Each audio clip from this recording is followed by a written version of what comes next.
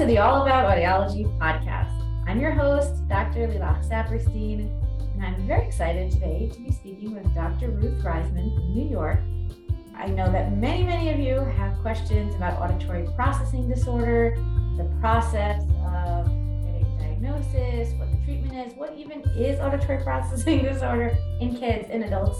So I'm really excited for a very informative conversation. First, let me welcome Dr. Ruth. How are you? Welcome. Thank you. Thank you so much. It's a pleasure to be here and to have the opportunity to speak with you and present on this platform.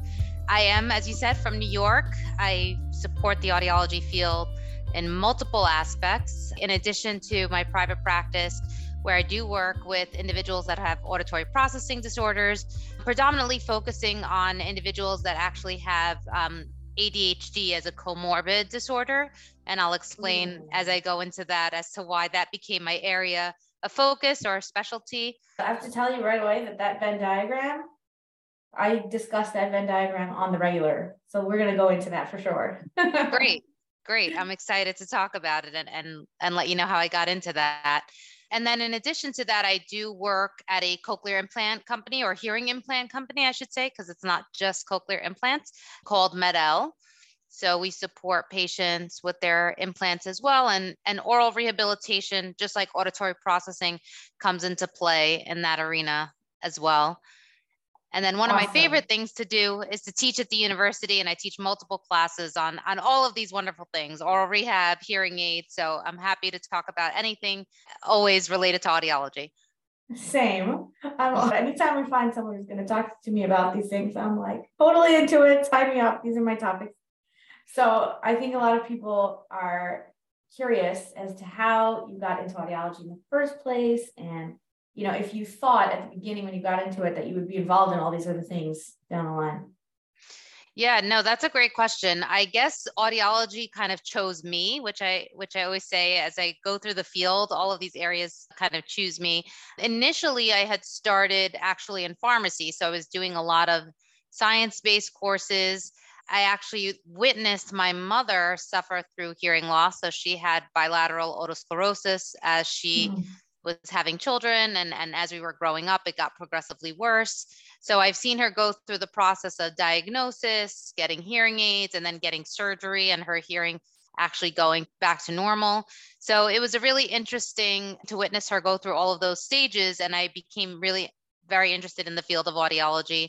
It started, of course, with speech therapy, like the majority of audiologists start. And I kind of got into the field that way, but I fell in love with audiology because of the diagnostic and the rehabilitative nature and how we can really see results with our patients. Yes, that first audiology course grabs a lot of people.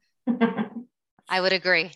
Can you tell any advice for some of the students who listen? Because we do have many students of communication disorders all around the world who message me on Instagram. Always do that. Come say hi. And ask for advice. What should I do? Should I do speech? Should I do audiology? What advice would you have for students in general? Yeah, I think both speech and audiology are very dynamic as fields. There's a lot more to it than meets the eye, right? I would encourage anyone who's considering the field or who is enrolled in a speech and hearing program to go and speak to audiologists like myself and like you to get a feel for what the field is about, what we're able to do within the field, all of the options and opportunities, because they're really vast. And I really think it's such a rewarding field. Like, we really have the opportunity to do so much in terms of helping patients, diagnosing their issues, offering different rehabilitation options. And it's not just about hearing loss and hearing aids. There's balance, there's tinnitus, there's oral rehab, auditory processing. So it's so dynamic. And I think communicating or connecting with individuals that are in the field will give you a real sense of what's available within the realm of audiology. That's great advice. Connecting with actual people. You know, you can Google search for a long time and listen to podcasts, and you should do that. But at the end of it, you know, find your local audiologist, the local community, and see if you can hop by for a day and just watch and see what happens. That was so valuable to me when I was an undergrad. I did that for a while. Yeah, I would agree. So let's dive into auditory processing disorder. Sure. So yeah, auditory processing is probably one of the more complex things that we work with in audiology. A lot of people, like I said, think of, okay, a patient has hearing loss, let's give them hearing aids. But there are actual patients that it's not hearing loss that is causing their hearing difficulty or causing their challenges. Sometimes it can be in conjunction with hearing loss. But the majority of individuals that actually have auditory processing challenges usually have normal hearing. So we test them on a hearing test. Their hearing is normal, but the way that they're reporting their subjective responses sounds like they have a really significant hearing loss. So it's this disconnect between what our hearing test is showing and what they're actually reporting in terms of how they function in their day-to-day life. So it's a very real disorder and a way that we can kind of subjectively and objectively quantify it. And the way that we do that is we use a lot of questionnaires, subjective questionnaires. So we want to get insight from the patients, where are they feeling like they're having hearing challenges? What are their concerns? And then objectively actually doing testing to measure that if there is any deficit, where does this deficit lie? So some of the signs that you may experience that may indicate that you need this kind of evaluation is, like I said, having normal hearing, but still feeling like you're not hearing well in different environments. A lot of times it's in noisy environments or environments that are less than ideal, like classroom settings, office settings, where it's large open spaces. There's a lot of reverberation, so sounds bouncing off the walls and things like that. You find communication really difficult in those environments.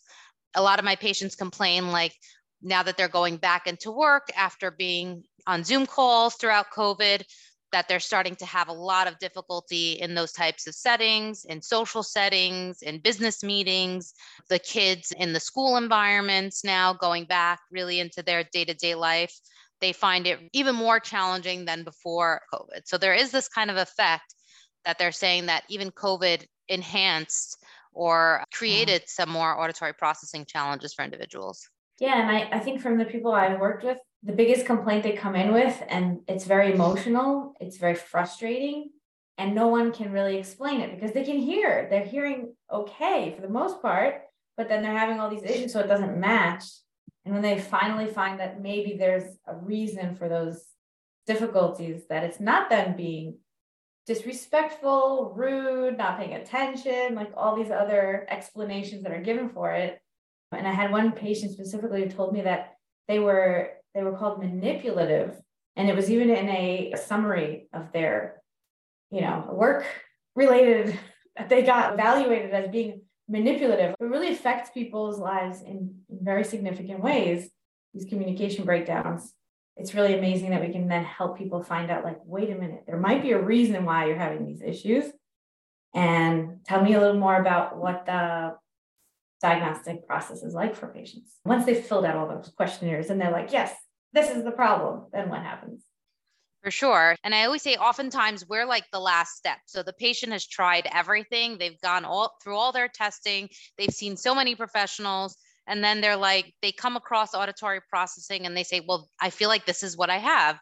So oftentimes we're the last step. And we do want to rule out things like hearing loss as a confounding factor, things like ADHD, autism, all of those things before we get to our actual evaluation. When we're doing the evaluation, so there's two ways that it can be done now with technology. It can be done in an office with the audiologist in a booth, or it can actually be done virtually these days, which is great, where we can actually get a calibrated signal. So all of our test materials are calibrated to be assessed even virtually.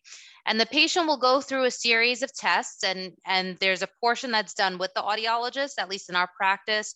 And we also give the patient an assessment via an iPad. And they go through a series of tests challenging their system under different conditions. So we'll get a baseline in quiet, see how they do in the most ideal situation, and then we'll start to make it more and more difficult for them. So we'll add noise, we'll add competing words, competing sentences, competing numbers, and then we'll also even degrade the signal to see if the brain is able to identify what word is actually being presented.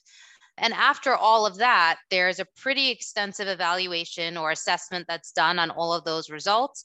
And from there, we create a diagnosis based on the patient's subjective responses, based on the objective testing, based on the case history. And then we'll look at various areas of auditory processing, including decoding, which is breaking down information, tolerance fading memory, which is like hearing in the presence of background noise, integration, so integrating signals, organization, being able to organize information. And we look at the different subcategories and identify where the patient has the most challenges so that we can really be very intentional in our therapy for them. Mm-hmm. I find that one of the things that helps patients understand what all this is about is to first explain that we have all of these skills, auditory skills that our brain is doing with all the sounds that come in, that we're putting them in order, that we are hearing, the right and left ear. The fact we're getting two signals makes a lot of different information come in, how loud it is, how far away, where it is in our environment. So to first say that hearing is not you hear or you don't hear, it's way, way, way, way more complicated. So then we're trying to break down all those parts. And with the testing, we're able to see which specific skills a person might be having trouble with. Yeah, that's definitely a great way to put it, and makes it very clear to the patient in terms of why we're testing them and why their results come out the way they do. More often than not, the patients are like, okay, yes, I knew this was the case, and I'm just glad that you're able to test it and actually validate my feelings. So that ends up, like you said, being the most rewarding thing for them, is that we're actually able to quantify it and identify what it is, and then offer options for help. Mm-hmm. Do you feel that you see one specific type of APD most commonly, or all different skills? So I think every patient is unique and they'll all have a different mix of challenges. I think the most common challenges are probably decoding, tolerance, fading memory, and then maybe organization, right? So especially in the population that I deal with the ADHD population, a lot of them, it's the organization aspect. So not being able to stay on task, not being able to organize themselves at work or at school, or feeling very flustered and things like that. So it's a little biased in my practice because that's the population that I deal with. Talk a little bit about the overlap, the differences, people who have a comorbid at the same time they have ADHD and APD, or when you're making a distinction between one or the other. Yeah, sometimes it's difficult to separate the two. Oftentimes, when these individuals with ADHD make it to our office, it's when they've been dealing with symptoms of ADHD, like distraction, hyperactivity, inability to focus, things like that. And they've dealt with that for a long time, and it's been diagnosed by their psychotherapist and by their psychiatrist, and they're getting treatment for it, but they still feel like they're having difficulty hearing and processing. So we try to make the testing more palatable to those types of patients who, let's say, can't focus for a really long period of time. So if we need to break up the testing to make it more reliable, that we're actually testing the auditory processing and not the lack of focus, or make things more engaging, so more interactive for the children and things like that if they have that type of disorder. The reason why I got into it is I did a lot of my doctoral research in ADHD. I have two children that have ADHD, and their father had it as well. So it became kind of an area of interest for me. And like I said, with my kids, similar to a lot of my patients, we've done everything. We went to the psychiatrist, we went to the psychologist, they were receiving every service under the sun. I would pay a lot of money for various specialists for reading and things like that, not realizing that a lot of their inability to actually grasp information was their difficulty with decoding. So actually breaking down the information and allowing their brain to process it. And I made a lot of mistakes with my older one, who I first identified, and then my youngest one, who I knew early on had it. I was able to do all of the same, obviously the same types of therapies, but working with auditory processing from the beginning. And he was able to really overcome the disorder at a much faster pace when he was younger. And his reading skills and writing skills and language learning skills are at a much higher level than even for his own age range. And that's because we worked on it early on. It is difficult sometimes to make that distinction But oftentimes they're going through everything and there's still this disconnect between what is being said and what the brain is understanding. And the rehab with APD really helps them to focus and really work on their reading and language development skills in a very intentional way. I want to ask you if you can give us a little more information on what decoding is and what it looks like when someone's having issues with decoding, whether that's in reading or in their auditory processing. Yes. So in terms of decoding, what that means is it's really breaking down speech information or language information to the individual sounds or the individual phonemes. The reason why we work on that is because a lot of individuals with auditory processing challenges or this decoding concern often will mix up words or mix up letters and sounds. And that will show up in a number of ways, building those pathways within the brain to understand that when you hear the sound D or D, that you know that that is the letter D, and that that pathway gets reinforced throughout the whole auditory system. And the reason why we work on that, it almost seems elementary sometimes when we're doing that we're working on the ABCs from a very basic standpoint. But a lot of the times we work on that because when the speech information is degraded, either due to background noise or due to fast, rapid speech, an individual who has auditory processing disorders will not be able to differentiate between various sounds or various speech information. And so what ends up happening is they'll mistake one word for another, and the whole comprehension of what's being said is very much off or impaired, which leads them to have this seemingly have a hearing loss, even though their hearing is normal. So that's why decoding is the bulk of what we do, to really reinforce the pathways of all of the speech and language sounds, so that this way, once it reaches the level of the brain, it's well organized, and then it gets integrated properly so that comprehension is not impaired for the patient. I think people don't realize how so many of the sounds are so similar from an acoustic perspective. They sound so alike, like the letter S and the letter SH, and like the ends of words that we tend to swallow the end of the word, and it's not as loud or clear if the word ended in an ED or a T. So then that makes a lot of sense that you go down to that base level of the input. And then this is an example I often give to people about differentiating things back to our Venn diagram of, is it ADHD? Is it auditory processing? Is it something else? I talk a lot about interrupting, that you might have 3 different people who the complaint that's coming through is that they interrupt a lot, that they're not holding conversation appropriately.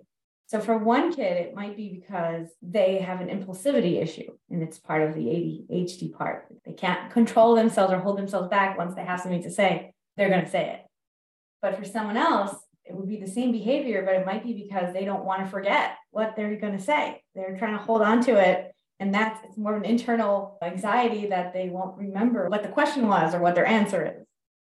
And that's more, I think, on the auditory processing side. And then a third kid, well, that might be cultural, because there are in some cultures that over talking and, there is less of this quiet, formal reciprocity back and forth. And it's more like, that might be not even disordered at all if we look at their cultural background. So that's something I always like to bring in, that everything we're looking at is so multifactorial, like who you are, where you came from, what your life is like. And if there's issues, are these issues that we want to address and can address, or this part of your life, Yeah, I would add one more characteristic to that. And it's similar with individuals that have hearing loss, that they interrupt because they want to dominate the conversation so that no one knows they have a hearing loss or an auditory processing issue. So that's another. Yeah, I usually find that more the most common reason why individuals try to dominate the conversation. Right, because then they don't need to be hearing and decoding what everyone else is saying, because they're the ones speaking. That makes a lot of sense. Exactly right. So then, once you do have the diagnosis, what is the treatment plan like? You mentioned your son getting very targeted and specific therapies. So what were some of those? Yeah, once we have the evaluation and we really identify what categories the individual is having challenges with, then we come up with a therapy plan. And therapy usually lasts as long as there's no major confounding factors, or, like I say, things like very traumatic brain injuries and things like that. Oftentimes, the therapy would last about 12 to 14 weeks. And many times at that point, the patient has overcome a lot of their challenges with the auditory processing. Each week, we work towards building upon the skill set that we worked on the previous week. So if, like we said, it is a decoding issue, then we will work on a certain few sounds that the patient, let's say, often will mix up or confuse. And then the following week, we'll review those sounds and then work on new sounds. And then the week after that, we'll go back and revisit all of the sounds and then work on new sounds and learn on integrating all of that information and build up each week until they have a full repertoire of the phonemes and the various linguistic sounds. In things like tolerance fading memory or difficulty hearing in background noise, we'll work on desensitizing the patient to hearing in background noise. So we'll work at their level. What level can they tolerate in terms of background noise?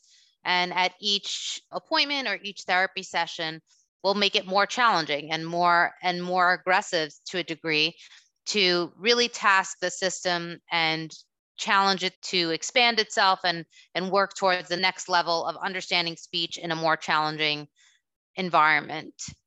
Things like organization will work on small sequences or a few steps. And once the patient can master working on a very limited amount of directions or steps, then we'll increase that and see how much we can task the system until we can get them sequencing multiple directions and things like that.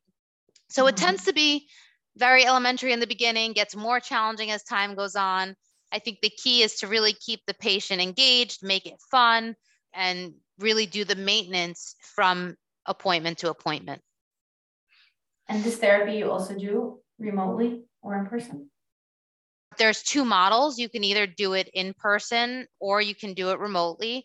We've found great ways to really work on the therapy remotely for adults and children to really make it very engaging and intentional in what we want to do in terms of improving their skill sets. And there's been a lot of success with that, even in the virtual realm. Something that so many people have, all the different barriers to healthcare that we always talk about. And if we can do this, it seems also like maybe a short time that someone might be surprised by, just, 3 to 4 months, and then all my auditory processing issues will be finished. How might you respond to that? I know it. And sometimes I'll tell patients that it almost seems like unrealistic, right? For the most part, a lot of these patients have been dealing with these challenges their whole life, but we'll typically counsel them and say, if we are very intentional in targeting the challenges that you have, we're working towards building the skill set, and they do what they need to do on their part in terms of their maintenance activities, their homeworks that we give them in between sessions. So it's like a workout program to a degree, or a nutritional program, right? They'll monitor themselves, or we'll give them tools to know how to eat healthy, know how to exercise. But the work comes from both sides. We'll give them the information and work with them during the therapy sessions, but the patient also has to do their part in terms of the maintenance. And I think what ends up happening is that once they see that they're able to function so much better with the therapy, that they're unintentionally doing their own therapy in real world settings. And we'll always reevaluate the patient 6 months after therapy. This way we've given it time to actually use their skills in their real life, in their day-to-day setting, and then see how much we were able to actually decrease their concerns or their areas of weaknesses with auditory processing. And like we said, the majority of patients will do really well, and for the most part will almost or nearly get rid of all of their challenges. But from time to time, there's always still some residual, because again, it is in some ways, especially if there's a global comorbid disorder, there's always going to be potentially some residual weakness, but we can we can work towards giving additional exercises and things like that to make it more seamless in their day-to-day life. So would you say that people after, let's say after that 6 months appointment where you can see a big difference from when they first came in to how they're doing now, that they drop the diagnosis, the label? Is that something that happens? So I guess it really depends on their needs. So for children in the classroom setting, we definitely want to do the therapy, but also still want to give them any support that they would continue to need. Once we do the reevaluation, we'll see if there's any residual effects and if they still need some maintenance or continued ongoing support. For adults, oftentimes we can kind of say that it's been rehabilitated, but just to be mindful of the fact that they still have those symptoms. If they still have those symptoms, they should work toward using the strategies that we discussed in therapy or work on some of the maintenance activities. I don't think it can always fully go away. In some ways, we are working with an impaired system, just like hearing loss. So yes, we're giving a lot of tools, we're doing a lot of therapy, we're giving a lot of support, and they can be functioning in a normal setting in those environments where they find that they're having challenges. But we probably have to always keep this awareness that it was there or that it is there so that they can get accommodations or support when needed. That sounds amazing. And I just hope that's something that a lot of people can take away from this conversation, is that there's hope and there's help and there's resources, and that so many people feel that they're dealing with these challenges and that's it. This is going to be like this forever. You also don't want to give false promise, but you do want to say, let's get specifically your case. Go see someone who knows what's going on. And even if you have 1 or 2 or 10 other professionals tell you something about what's going on, that doesn't mean that there isn't that, another person who might say, I know exactly what's going on and help you out. Because I think you and I have both seen that many times where people say, wow, I wish I would have met you 5 years ago. Where were you when this or that was going on? And that's, you're nodding along. So yeah, exactly.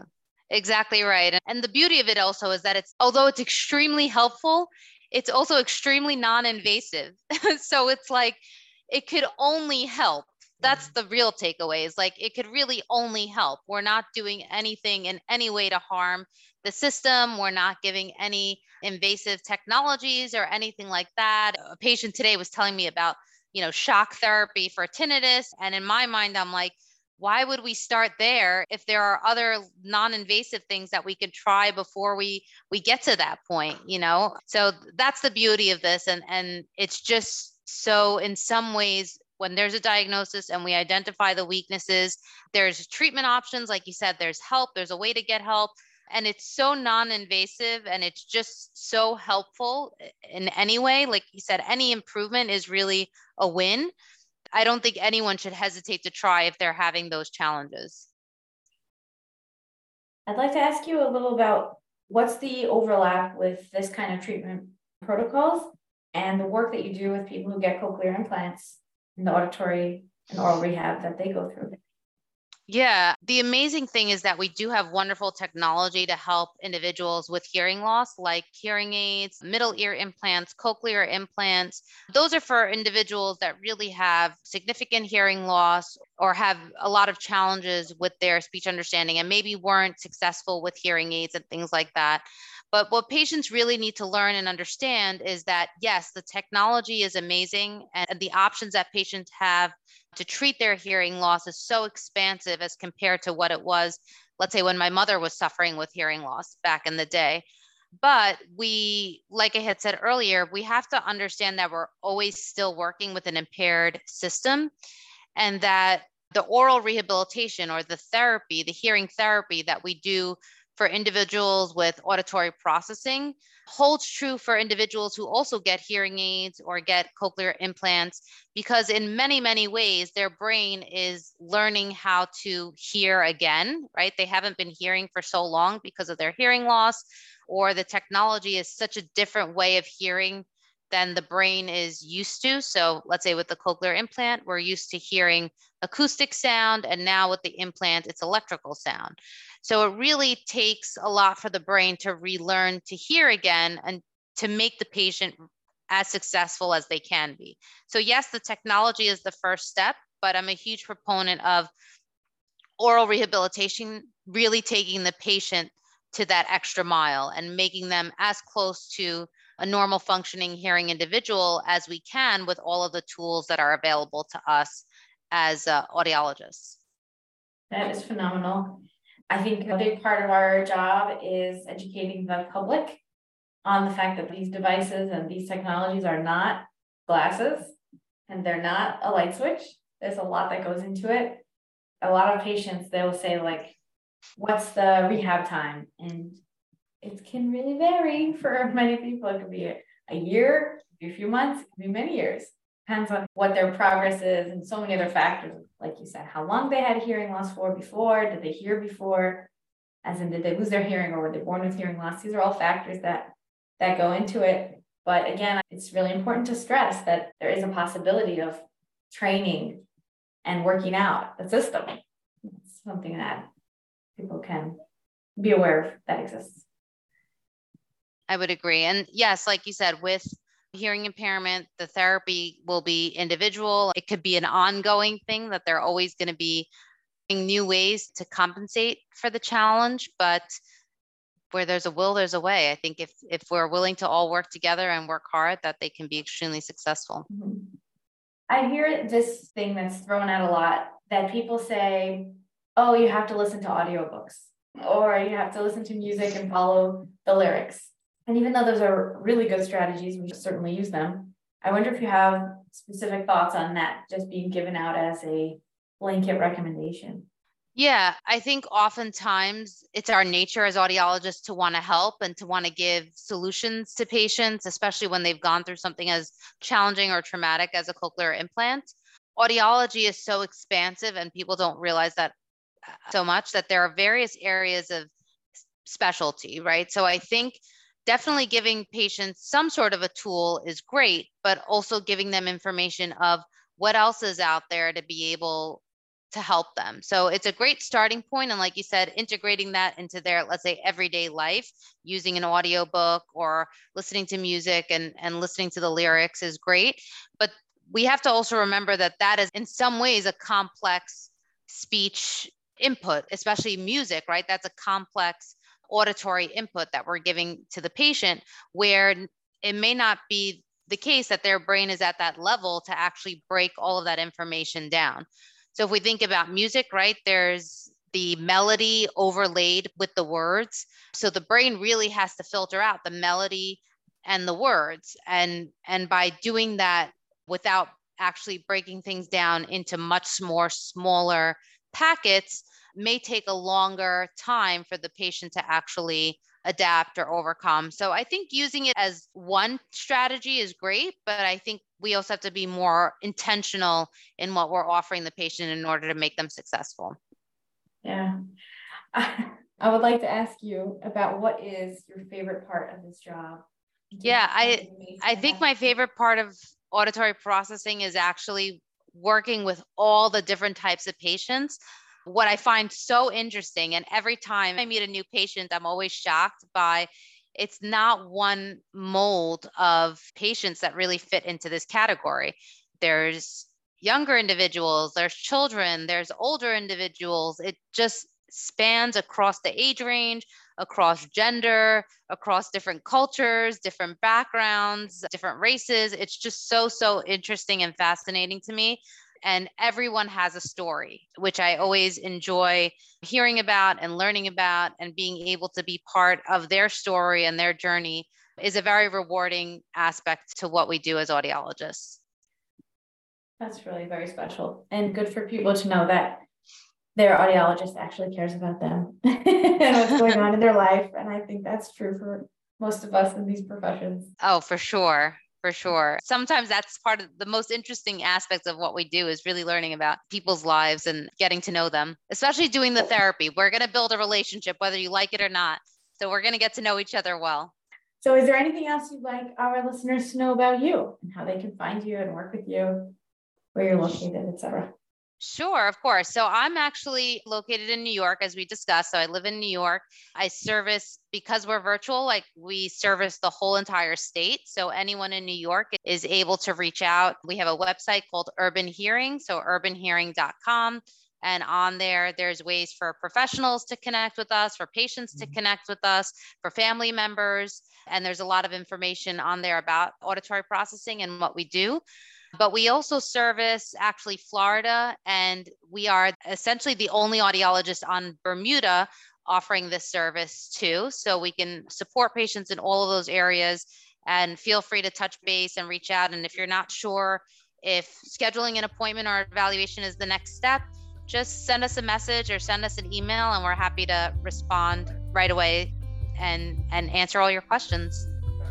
Perfect. Thank you so much. We'll absolutely have all your information in the show notes and a full transcript of today's conversation as well on the All About Audiology podcast. So thank you so much to Dr. Ruth Resiman for all the information and this fun conversation about how our brains do so much with everything that we hear. Thank you so much for the opportunity, and I'm always happy to connect with anyone, including the students that are listening, patients, professionals. If anyone has any questions, I'm always happy to connect and discuss further. Awesome. Thank you so much. Thank you.